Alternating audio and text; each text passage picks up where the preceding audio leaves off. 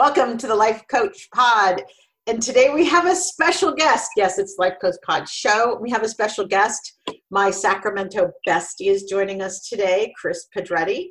We'll get into that in just a minute. I want to remind everybody what day it is because, yes, time is passing, whether it feels like it or not.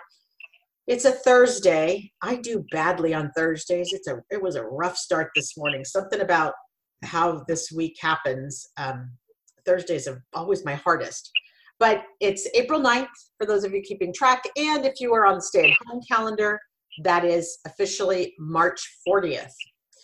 So today in our time capsule moments, and Kris, I'm going to mute you just for a minute, and then I'm going to take you off mute in a second.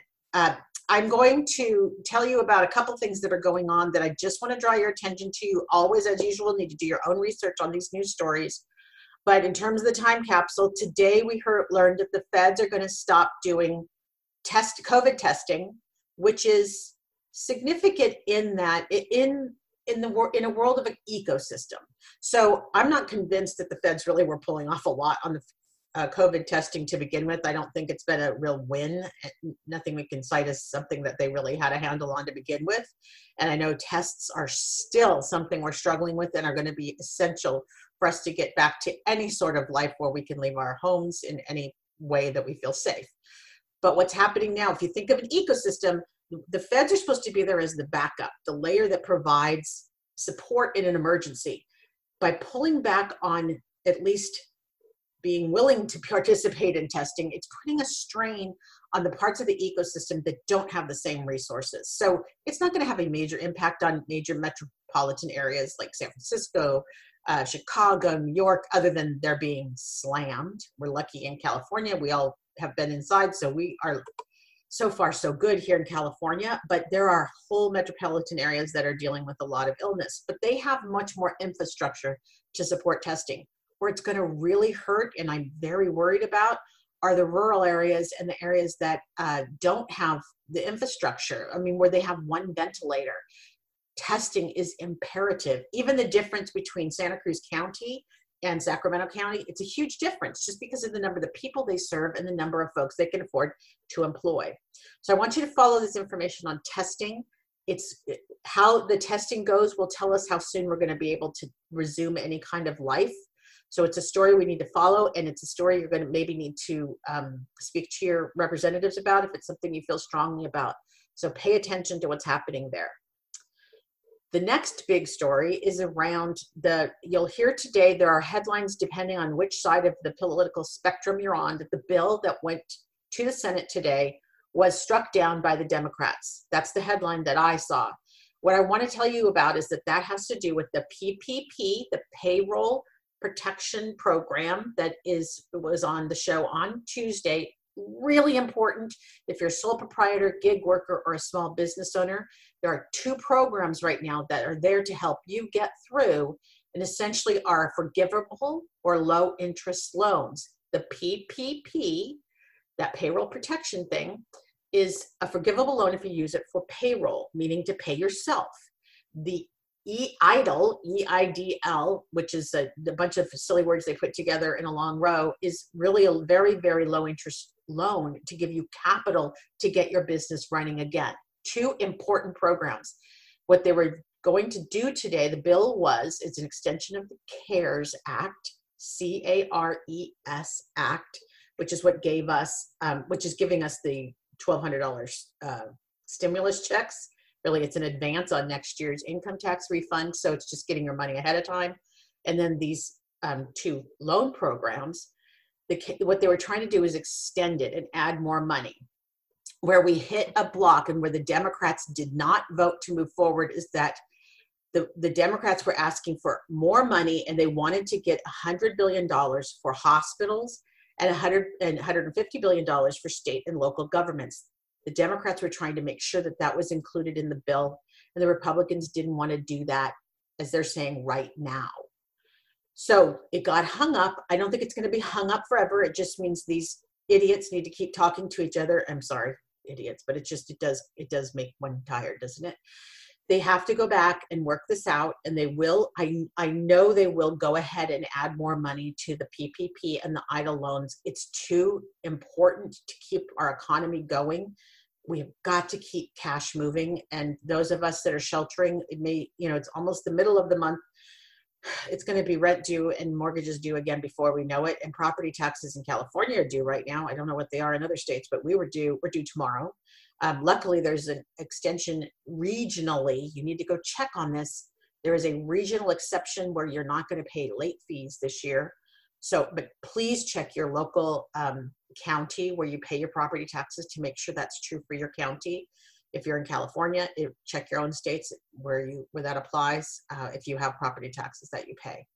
Anyway, I wanted to give you the update on those loans because they're so important. And if you're a sole proprietor or a gig worker and you're not taking advantage of this, shame on you and shame on me because I've got to do it too. But I know they'll add more money. The last thing has to do with smoking and vaping. And people that know me well know that I used to do the occasional vaping, and I would do it not with nicotine, but with the more advanced medicinal marijuana, as we call it. But it's important to know that vaping, like cigarettes, like any kind of smoking, like smoking weed, is really going to tear up your lungs. And it is absolutely dangerous to be doing right now. I believe there was research around cigarettes that as soon as you stop smoking, your lungs start to repair. Well, stop. Just stop right now. The world is all about edibles. Go get some edibles if you need to cope. And, for me, it's my glass of wine. I don't drink that much wine, but I like an edible. So whatever it is that helps you cope, if you're in a state with legalized marijuana, please stop smoking. Your lungs are too important, and we cannot have them be vulnerable. We don't want COVID to get a hold of those lungs if you've been smoking. So that is that's my soapbox issue of the day, which is please take care of yourself and switch to something that's, Kris would tell you, switch to wine. That would be her advice. She's nodding her head.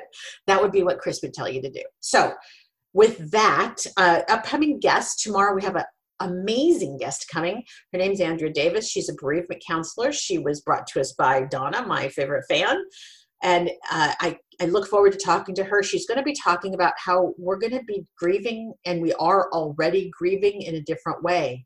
We aren't able to grieve in the way where we can rush in and hug the person who's experiencing the loss. I know there's a death in my extended family, not my immediate family, my extended friend family. And I feel terrible because I want to go see Uncle Steve, and I can't go see Uncle Steve. It's just, that's not a thing we can do right now.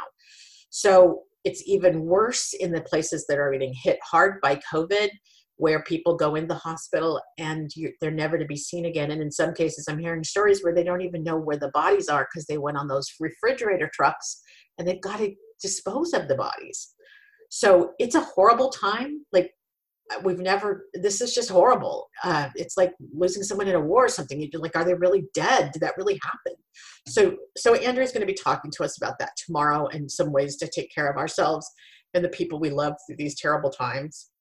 I have to confirm, but I believe Shelley Carpati will be here on Tuesday to talk about resumes and how to do some self-assessment to job hunt in these weird times and how we can start to transition to jobs that might be more available and relevant right now.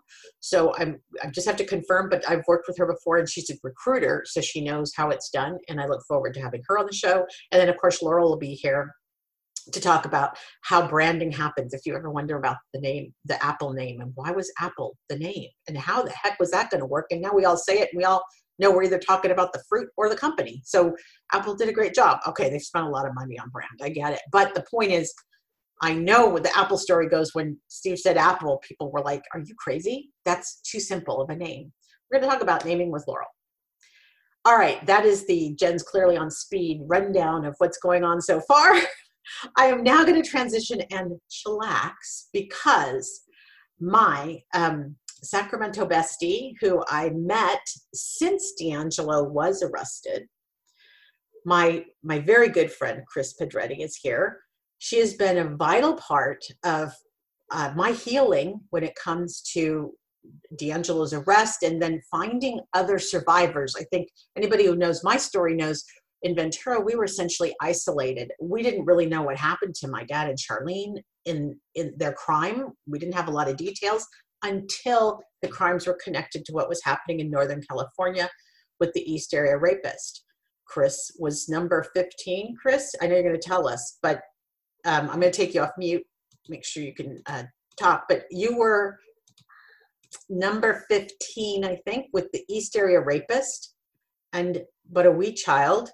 And you're going to tell us your story, but I know for me, meeting you and the beautiful home you provided, the care you provided all of us, I still talk about your yard to everyone I meet, because your home and your yard are just the most healing place on earth. So everybody welcome Kris Pedretti, and I'm going to let you talk now. Kris, go ahead and introduce yourself. Okay, thank you. So actually I was number 10, not 15. 10, okay. Out 10, 15, what's the difference, right? This monster still entered our home. And we still go by numbers, which is god awful to me. Yeah, actually when we first met at the arraignment, we were all very nervous and we didn't know each other. And so the only way we could introduce was to say, hi, I'm Kris, I was number 10. Hi, I was Phyllis, I was number 1. And I think we did that for the first couple of times that we met until we got to know each other. But that was the only thing that we knew about each other. So. Isn't that, yeah, that's why I often refer to the Kat Winters and Keith Como's book as the Beanie Baby Handbook, because I literally would come home and write your names by the numbers. Because, it was crazy for me, because we're just Ventura. It wasn't, I guess we have a number, but I never thought about it. It wasn't a thing. Yeah.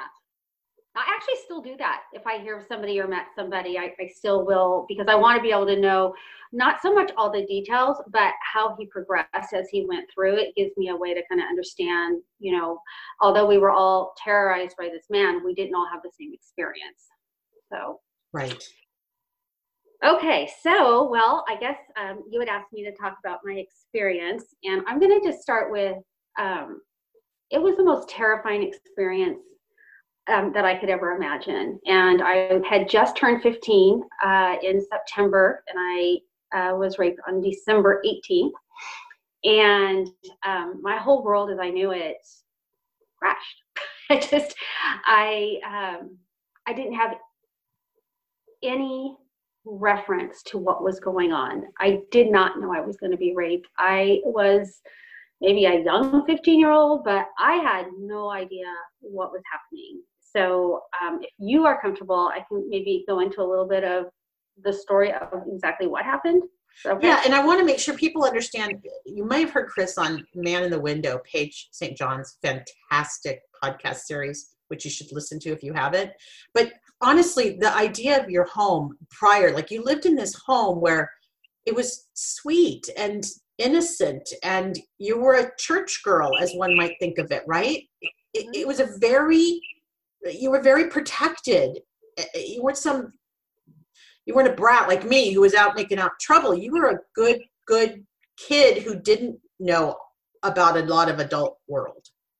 No, I didn't. And I actually had been in a Christian school, and in 8th grade, I thought, okay, so now it's time for me to go out and share my goodwill and, be a testimony to others, unknowing that in 3 months, that was not what I wanted. I prayed, hey, I'm ready for whatever you want. I'm ready for this. And I don't think I've been to church since. So still working through that part. But anyways, so I was at home, and I was supposed to go to a Christmas dance that night. And my parents were going to a Christmas party, and my sister was at work. Here's a flashback. Who remembers Montgomery Wards? I do.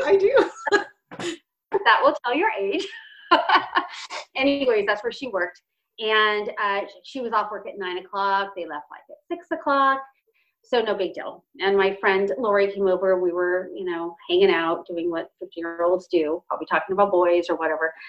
And her mom called and said that she had to come home and make Christmas cookies. And so she left. No big deal. Yeah, call me after you're done, or, we'll get back together.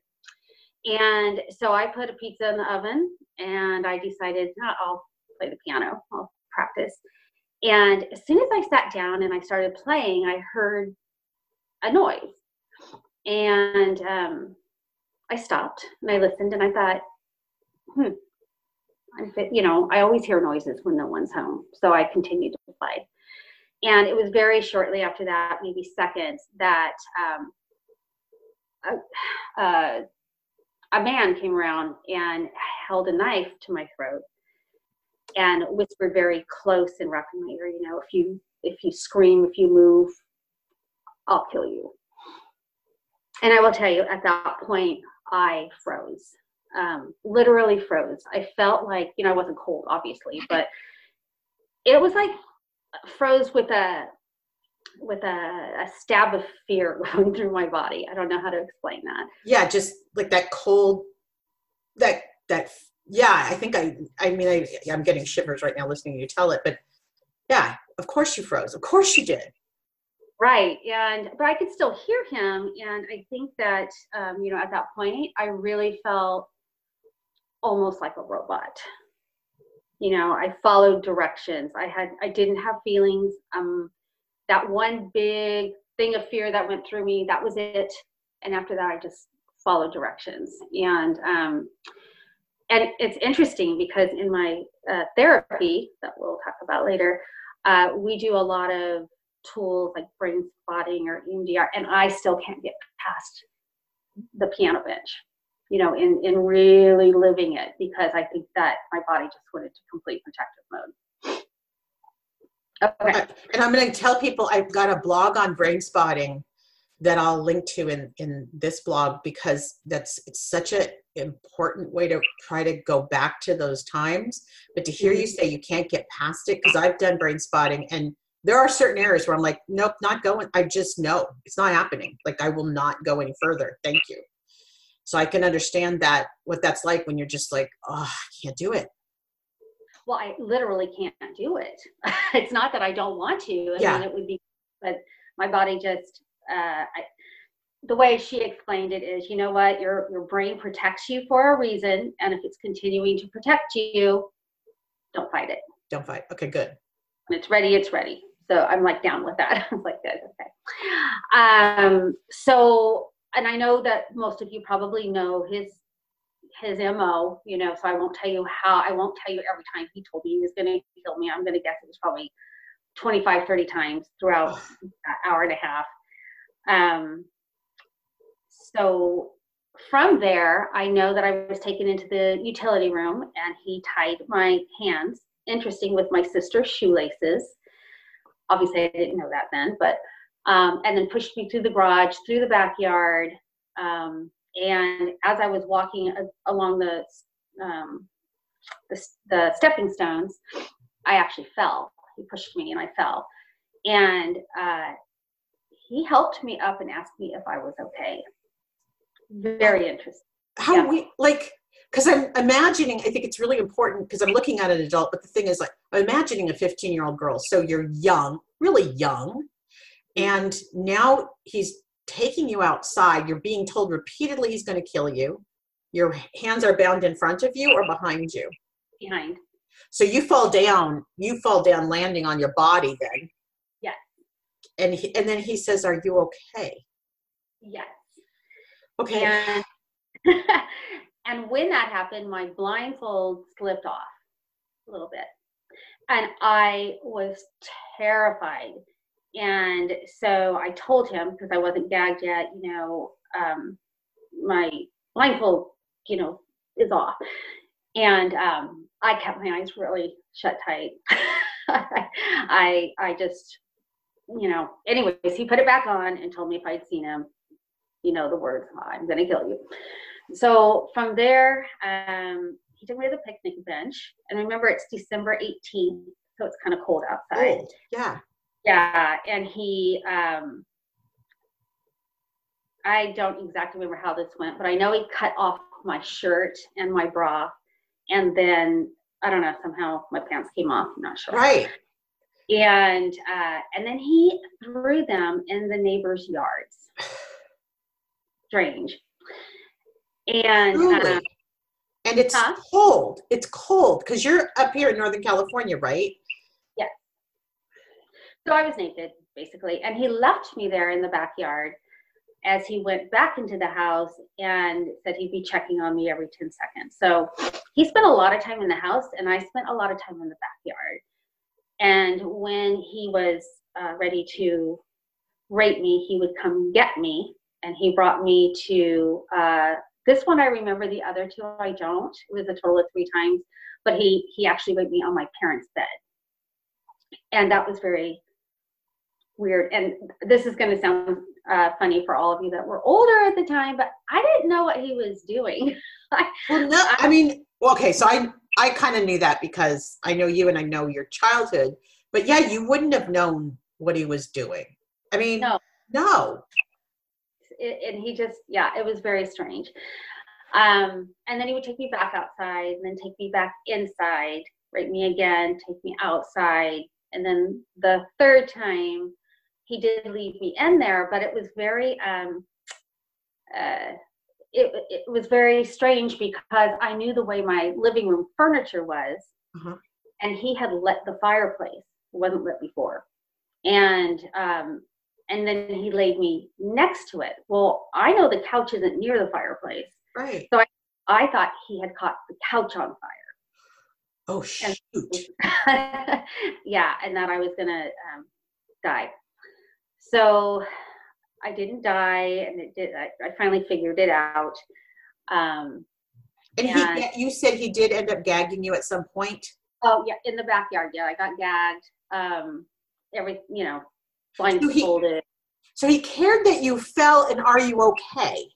But sitting out there cold, and then cold, and then cold, as he did this weird circus act of bringing you in and out and in and out. He's a freak. Yeah, it's just like this bizarre terrorism, and yet that weird "are you okay?" That's the part that throws me, is the "are you okay?" Because everything else fits his brutality. Actually, I've heard on others that he has done, I don't want to say acts of kindness because he's not capable of that, but he does throw in some sentiments that you would not expect from him. Yeah. Yeah.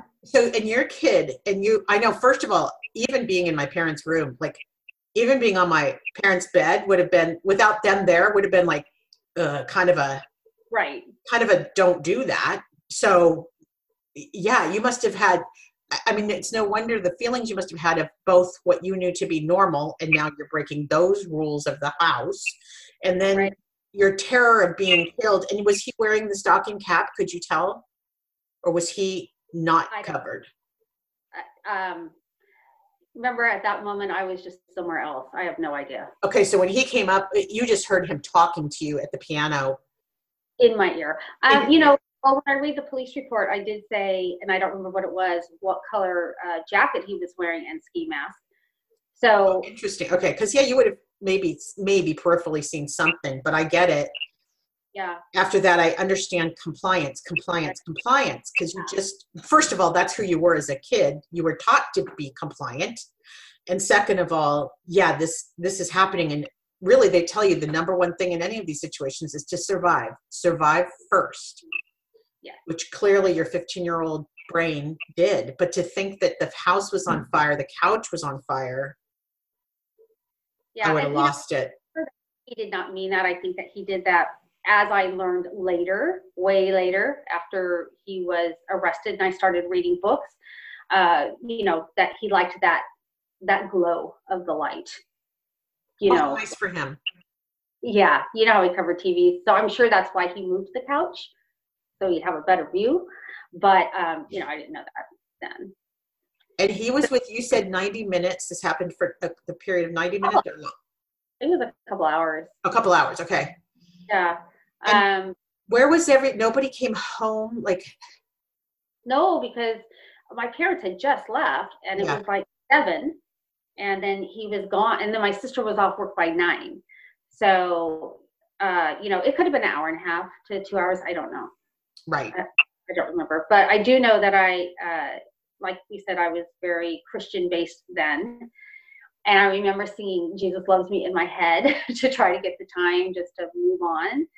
I did try to move a couple of times. The first time he was right there. And I've heard this of other cases. He must just be there looking at you. Just watching you. Just yeah, so gross. That's gross. I know, it's almost grosser. I mean, it's like, because you're so helpless. You're so not in control, and he's just 100% there. Yeah. So again, he told me he'd kill me if I moved again. I probably waited another 10 minutes, 15, and I tried it again. He was still there. And then I probably waited maybe a half hour or so. And then I thought, I don't care if I die. Like, this is terror. This is just, honestly, at that moment, I was ready to accept death. I remember that. Like, I don't care. I can't do this anymore. And as you lay in the living room, and you were worried about fire, but I guess you figured out it wasn't getting hotter, right? Like, okay. Yeah. And then does your sister come home, or what happens? No, not yet. When he, that third time, I said, I don't care what's going to happen. Well, thankfully he was gone. So I was able to get up somehow and hop. And this is where I think when you are in a position of, I don't know, emergency, your brain does take over. I hopped over to make sure the door was unlocked so somebody could come in. And then I figured out how to use the phone. I don't know how I did that because I was tied and everything, but I did. And I did not call the police. That thought never came to my mind. I called my best friend. And today it makes me chuckle a little bit because when her sister answered the phone, I said, "Hi, is Lori there?" Oh my God. Of course, but I mean, you're 15, right? Like, that's... Yeah, isn't that funny? And then Lori got on the line. I said, "Get a knife. I've been raped, and bring your dad." And their whole family came over, and I'm standing there still tied and naked, and they untied me, and they called the police. And then from there, my sister was called and told to come home, but they were closing, so it must have been like 8:45 or something like that. So they stayed with you. So it's so funny how my brain filled in. Like, they got blankets, they hugged you, they held you, like whatever that needed to be. Yes. Thank God. Okay. And they probably just horrified. Like, they just had to, this doesn't happen, right? Well, no, and if they're like most parents, you feel like their daughter too, so they're just... Yeah, I'm sure just beside themselves. Yeah. And then this whole other world starts of law enforcement that I know so well, police and reports and this weird thing. Did you didn't meet Carol Daly when you were a victim? She hadn't really started yet, right? She did. She did. Okay. And when I met her, it was funny because I said, I don't remember meeting you. You don't look familiar to me. And she said, I don't remember meeting you either. She said, I don't know where I was. So it's Christmas. Maybe she was on vacation. Who knows? But I do know her now, and she's a godsend. I know you two are the good duo. I love the both of you. You've done so much together. You guys were supposed to meet, whatever that is. It was supposed to happen, the two of you. Exactly. So anyway, so then the police came. My parents came later, and I did not see them at all until it was time to go to the hospital. And apparently my living room was full of people, but it was me. I told them I did not want to see them. And so when I went to the hospital, back then, we weren't given priority. So I think we probably waited there 2 hours, 3 hours. Oh my God. And we didn't talk on the way there. We didn't talk there when I had the, what do you call that? The rape kit? The rape kit. Right. So when you say we, you and your parents didn't talk? Me, my parents, and my sister. We were all there and no one spoke. Just silence. Silence. I did the rape kit by myself. My mom did not go in with me.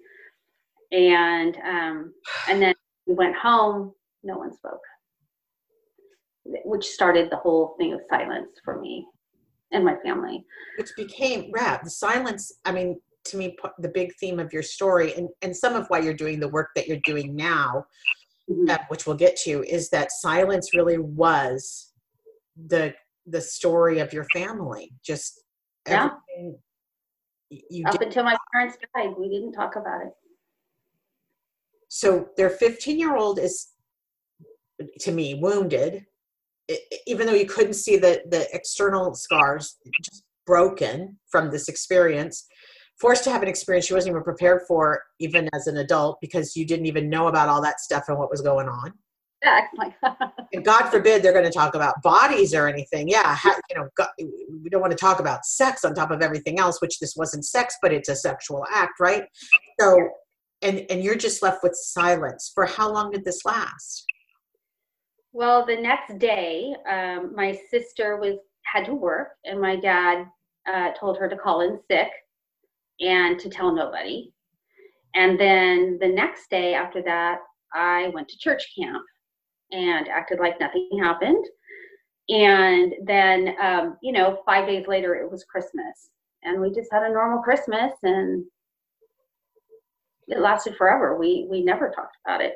We did move, but not given a reason why we were moving. I mean, obviously I know that now, but we moved, and silence was there. And from then on, you talked about you being a bratty kid. Well, I caught up. Okay. I found coping mechanisms that were not very, healthy. I went back to the Christian. I left the high school I was at because he said he saw me there. I went back to. That creep factor, that fact that he kept track of his people. He stalked people ahead of time. He kept track of you afterwards. He called some victims afterwards. Yeah, were you reading anything in the paper yet about, did you know you were East Area rapist yet? Because you're just number 10, so it's really early in this. Yeah, I don't think they publicized it till number 5. Okay. And, but, going back to where you were saying how they call people and whatnot, it's interesting. It's just my own theory, but he never went in my room. He went in my sister's room and took her shoelaces, and he took a picture of her friend and her necklace. Nothing of mine. My picture was moved off the wall, but years later, 10, 15 years later, Robin that's my sister, got a obscene call in the middle of the night. And I just always wondered, did he think I was her? I mean, his were not mine. And you guys aren't that many years apart, right? 2.5. Yeah. Okay. So easy mistake. Yeah. Plus, then your sister has to live with that guilt too. Oh my God. Yeah, Robin, if you're listening, sorry. Oh no. This is on none of the victims. No. And I know Robin's there for you. So yes. She is. So yeah. My years, I lived like it didn't happen. I never thought PTSD would be something that I would have. I just thought it was people coming back from war. But, now that I look back, I can totally see my behaviors. I'm on my 3rd marriage, a very happy marriage. My first 2 weren't. I would quit a job. One time I was on a conference call. My dad had just died, and I was kind of stressed. And they said something that I didn't like, and I put that phone on hold, and I walked out, and I never came back. Wow. And I had a few instances like that, which I didn't understand why I did this stuff. I just did it. But after more therapy, I understood, we got to work on those coping skills. Right. So we go pretending like same 38 to 40 years that, right. We've all had this weird journey as things unwind, and it was this crazy road we've all been on. But there have been moments, did your parents ever get it?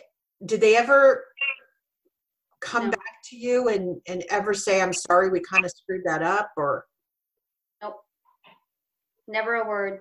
And crazy as it sounds, me and my sister never spoke about it until after he was caught. It was really ingrained into us that this is not to be spoken of. So. And could you talk about it at your best friend's house? No. Okay. And my best friend stopped coming to my house. Yeah, I get it. It's kind of one of those irrational fears, right? It happened there, so you got to stay away. It's moved. Yeah. Yeah. I'm so sorry. So, okay. So we come to today, to the new world. All of us changed since 2018 and the arrest of D'Angelo. But in the 2 years I've known you, I've watched you change a ton. Yeah. From, not so much from the good girl, because I know that sass was there, but the more introverted woman to the more, hey, I own this and I'm going to start to speak up woman. Right. Which has led you to some new purpose in your life, right? Yeah. Tell us about that. So what are you doing now? So right now, I had this, since it happened, maybe, a couple months after, I was like, okay, I can now talk about this, and I can be the first person to relate what it's like to hold something in. It's not just you don't talk about it. It's there, and it's in there, and you find ways to work around it. And if you're lucky, it's a day that you don't think about it. Or like myself, you develop these crazy things that helps you not think about it. Like, I had to be busy all the time. That's why I have that yard I have. There is no time that I would sit down still. And it's not a good, the result's really pretty, but you're just always spinning.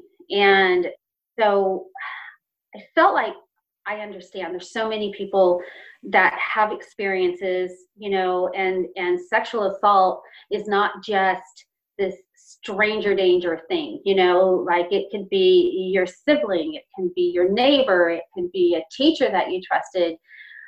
Sexual assault, I just, the more I learn, the more I'm horrified. Like, there's just no boundaries, and I thought, I get it. I get the shame, which I never thought I had. I remember the first time I saw my therapist, I told her, I have no shame. But apparently I had shame, right? Because I was taught not to talk about it. And feeling that people are going to look at you differently if you talk about it. Or if I start to say something to you, Jen, and your eyes look up, or you look uncomfortable, or you shift, I'm going to drop it right there. We're done, because I know that you're not going to like me anymore. So with that said, I really wanted to do something. So I thought, I'm going to start a nonprofit. I'm going to do this great thing. Well, that's really hard to do, and I'm not really equipped to do that. So I kind of like scaled it back down, and I ended up, which was perfect timing with this COVID-19, is starting a face group for people of sexual assault. So it's called Sexual Assault Survivors. It's Time to Tell Your Story. It's a private group. So I'm absolutely going to have this in the blog so people can join your group and get support. But it is a private group, and Kris takes a look at who's trying to come in and what the story is. So folks know that. Yes, definitely. And it's really healing for me, and it's healing for them, because I know, like I just said, I know how scary it is to say it. I was terrified when, and I'm going to go backwards a little bit if that's okay. Yeah. I was terrified when he was caught, because, well, first I had myself convinced it didn't happen. And then if it did, those times when reality came in, I knew he was dead. And so here I am in LA in a hotel on a work business trip. And, I get that call from Carol Daly, and I'm just frozen again. And my husband offered to fly out to get me because I was basket case, and I cried all the way home on the airplane. I feel so sorry for those people around me. It was really, it was a knockover. That arrest disrupted me more than I expected. And I don't have a body memory. I always say that. I don't have a body memory. I just have a tragedy. But I know how much my life has not been the same since. It just hasn't. Clearly yours either, right? It just, an arrest changed things.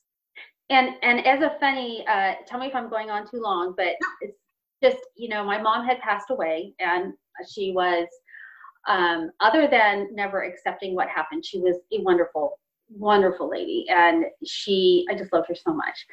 And it was 2017, late 2017, the Me Too thing was going. That's right. And I told somebody, because they were talking about it, and I was like, well, I am a Me Too. So Me Too. Wasn't very graceful, I just blurted it out. And then when I came back in February, my husband saw a newspaper, and there was a story he thought I should read. And he said, hey, I think there's something you should read. I was like, yeah, he loves the newspaper. I love the internet, like, yeah. He goes, okay. And then later he went out and actually got it out of the trash can, and he said, no, I just really think you should read this. Like, okay, I'll do it later. And then it was like curiosity kills the cat, right? But satisfaction brings it back. So I had to pick it up. And here was a picture of Jane Carson Sandler, huge picture of her telling her whole story on the paper. And I was like, holy shit. Like, you're not supposed to talk about this. My rules were, you don't talk about this. And here you are published in a paper. And I can still feel the shock. Like, shame on you, you shouldn't be doing this, because I thought that was the rule for everybody, not just me. And so anyways, after I calmed down, I called the editor and asked her to give me a call, and she did. And so now we're in end of February, maybe, and she called me and she talked about the books. I said, what books? I know. I didn't know either. Like, there's books? What are you talking about? And she said, do you want me to read you your story? I was like, okay. And that probably wasn't the smartest thing for me to say. So I'm on the other lines, or on the other end. Steve's at work, and she's reading me all about what happened to me. And I'm like, wow. And, I asked for it. I mean, it was short. I don't know what book it was in, but no, I've had the same experience when I've discovered these books and then read a story about my own life where I'm like, how'd that happen? How are you telling my story when, like, weird? And how come I didn't know it was there? So anyway, so at the end of that conversation, she said, Margaret Wardlow she was more your age. You might have more things in common with her. So she called Margaret and asked Margaret to call me. Now we're mid-March, kind of, and or maybe later. And so then Margaret called me and she said, oh, wasn't Carol Daly an angel? She was so great. I said, I don't know her. She goes, well, I'm going to call her. And so, and Carol came over, and that's when I said, I don't know you. And she said, I don't know you either. But she brought my police report. My husband and my sister were there. And she says, I don't know what else I'm here to do. I just want you to know I'm sorry this happened, and I'm here for you. And so she left, and I read that police report out loud to my sister and my husband. Very emotional, because remember, Robin and I we've never talked about it. Your sister, this is the hard one for me, because it's like, I thought that's why people had sisters. I don't have a sister. I'm like, aren't this what sisters for? But you weren't talking about it. No, because we were banned from talking about it. So after I read the report, tears and everything, Robin's like, oh my God, that really happened. I thought that they made that up. I read something like that on the internet. So she was looking at it, but she just knew not to talk to me about it. 3 weeks later, he was caught. That is like my mom preparing me. It's like, I don't even know what I would have done. I thought he was dead. I didn't think he was around. And if I had got that call without having that 3-week before experience where Steve knew what happened, my sister knew what happened, we were all on the same page. I had already told my kids, I had called them. Yeah, kids. I forgot. Kids. Yeah. yeah, so I told them in that 3-week period. And so the day he was caught, I wasn't so off guard. And that's why I said that timeline I wanted to share is just so amazing. And I don't know what I would have done. No, I know it's interesting because I had the story last week where Deb Domingo's mom clearly moved heaven and earth to make sure she got a message through just a guest on this podcast. And now here we are. You have another one where a mom has come through from wherever and got the ball rolling. And and what I think is so beautiful about the story is that this time with the arrest, your whole family was ready to talk. Like they were there and they weren't afraid to talk about it, and your kids and the whole thing, like, no, we're all going to do this together now. Yeah. I don't even think I would have done had I been told that. And now I also have to tell my kids because I'm going through all this, stuff. So anyway, so back to the site that you wanted to talk about. I just feel like, my heart wants to open for people that want to share. It's for the right reasons. And I do want to say, I think that I want people to come join my site, but that is not therapy. Right. It's Okay. support, because each experience is our own, and you really need a trauma therapist to help you through and to help you find out, what your next steps need to be and to help guide you so that you don't go too far too fast. And I went every single week for 1.5 years, and I'm in a really good spot now, which I feel through It's Time to Tell Your Story. I don't feel you're able to become free until you can tell your story. And it is scary as hell. You are so afraid to tell it. And after it's out, the world didn't crash down. It's still turning. You're still going to make dinner. You're still going to go to bed that night. Everything's going to be the same, except now you've got a safe place. And right after, when I met the survivors, some of us, we would be on the phone for 2 hours talking about stuff like they were crazy, like really detailing, but we just needed to work through it. And she knew I would be there. I knew she would be there. And we were not, we weren't guarded. And the other survivors, and I think you wanted to talk about that, like, were a lifesaver, and it was just amazing. I think that's, I've heard we're unique, that we've found each other and that we support each other. And anybody who hasn't joined the group yet should, the survivors of D'Angelo.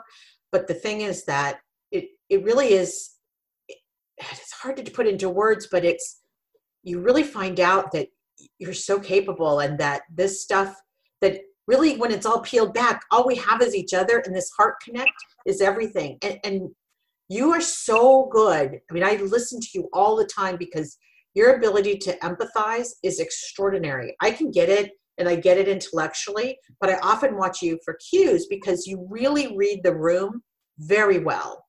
And also, you're very good at knowing when somebody else's voice needs to be heard. And while I'll advocate for that, the extrovert in me sometimes won't shut up. So I absolutely look to you for clues, because you see the people who often are used to being unseen. Right. Yeah. That's a gift you have. You absolutely see those who may not have been heard. I mean, Margaret, Jade, and I are always going to be talking because that's what we're good at, right? But there's a whole bunch of people, and we have one of our victims who's really isolated now, and she's a little strung out, and so we need to be quiet and listen to her, because she's just processing differently, and she's had a rough go of it. So You're so good at hearing the voice of someone who can't speak. Thank you. And unfortunately, I think I'm really good at that because I was the person that couldn't speak, and I got it. And when they were all at my house that first time, you remember that, and we were all standing together. I remember it was a very surreal, not in a good way, moment. He was in her house, and her house, and her house, and her house, and her house. I mean, I can keep going. And he fucked up. Can I say that? Sorry. No. Her life. Sorry about that. Her life, and her life, and her life. And He killed her parents, and just to be surrounded by 1/5 of the people was overwhelming. Right? It was like, wow, this guy, right? That's all I can say. This guy. And that's important because we are only a percentage that have come together. There's all the ransackings in Visalia. I mean, that's in somebody's home. Just that, you're right. That, I mean, I get chills again, but the idea of this man in your home, just so many homes and so much damage. And it's true, when I look at him in court, I just look and go, he doesn't look like the monster that he is. I just so needed him to look like some kind of god-awful Lucifer looking thing. And instead, he's just this gross, despicable looking man. But yeah, he was in all these homes, and young people and older people, and murder and rape and everything in between. He did, by the way, anybody wondering, oh yeah, there's a whole bunch of other crimes he did in between. Everything you could imagine, he did it. Yeah. But you know, at that same time where I'm just like, is this, you know, almost looked like I was looking into another life. How is this possible that all these people are in my backyard? Like that, oh my, people I never thought I would ever see in my entire life that I'd be taken to this grave are standing in front of me. But those women, you included, standing in front of me, we survived, and we're strong, and we're capable, and we're successful. And this is a very, very dark shadow in our life, but our life didn't stop. You know, we kept on moving. And, you know, for yourself and Deb Domingo and others whose parents or loved ones were murdered, you know, you're their representative, and you are walking forward for them. And so therefore they are still living also through you. And I don't know, the experience was horrifying and terrible. And if I could make it not happen, I would, but it did happen. And so now is the time to make the best of the experience and move forward. So I want to, I am part of the group, and I want to encourage people who are looking for a way to just start to talk. Kris's guidance and facilitation and advocacy in that group is everything. You will find your people. It's the Sexual Assault Survivors. It's Time to Tell Your Story on Facebook. I will have a link in the blog. I want to make sure people know how to reach out to you. But this, Kris, you know, from a woman who didn't talk about it, I can't tell you how proud I am that you're like on video and telling your story right now. And it's just this evolution of you that I've had the privilege to see in the past 24 months. So congratulations, girl. And just one more thing on the site, you don't have to be a victim of sexual assault. You could be a sibling. You could be someone that was in that community and was afraid. You can be anybody who wants to be supportive of others and would like to get some kind of support, because it is, we all know this, it's not just the assault victims that are victims. It is right. When they've touched, it's their community, it's, you know, it's our children, it's, I don't know, I'm just amazed at how big sexual assault is, being that we're supposed to be so progressive and knowing what's right and wrong, and we say, well, that was the 70s. Well, it really hasn't changed. We just hide it better. Yeah, and actually with more folks staying at home, we know the chance of abuse is increased, which is awful.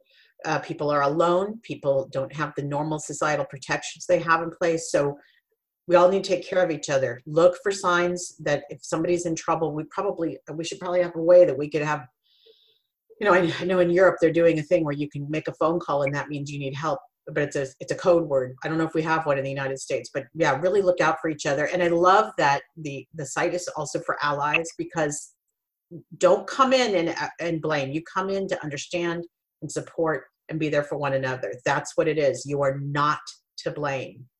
In no way does anyone ever ask to be heard. It's just, that doesn't happen. Okay, Kris, we don't have questions today. I'm so happy you're here. I want to stop here because I feel like this is such a good place to stop. But I'm just delighted. Like, we didn't even know each other 2 years ago, and here we are. And mostly missing you because you're just around the corner and I can't get there because of this shelter in place. But soon, I hope we'll be together again. And we still have a court case, I hope, that we'll be able to pursue it, provided our perpetrator doesn't die from the virus. So if we've ever prayed for someone to live, no, it's so weird. We're in a weird position now. Yeah. So I would like to thank everybody for coming today. I'd like to thank you, Kris, for being here. And I'll see everybody tomorrow on the show. Thanks, Kris. Bye.